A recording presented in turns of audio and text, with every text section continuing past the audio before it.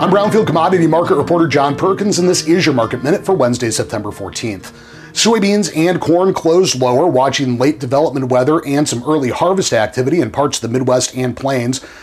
The trade's also keeping an eye on a potential railroad strike in the United States that could start as soon as Friday, if not averted by some talks at the White House.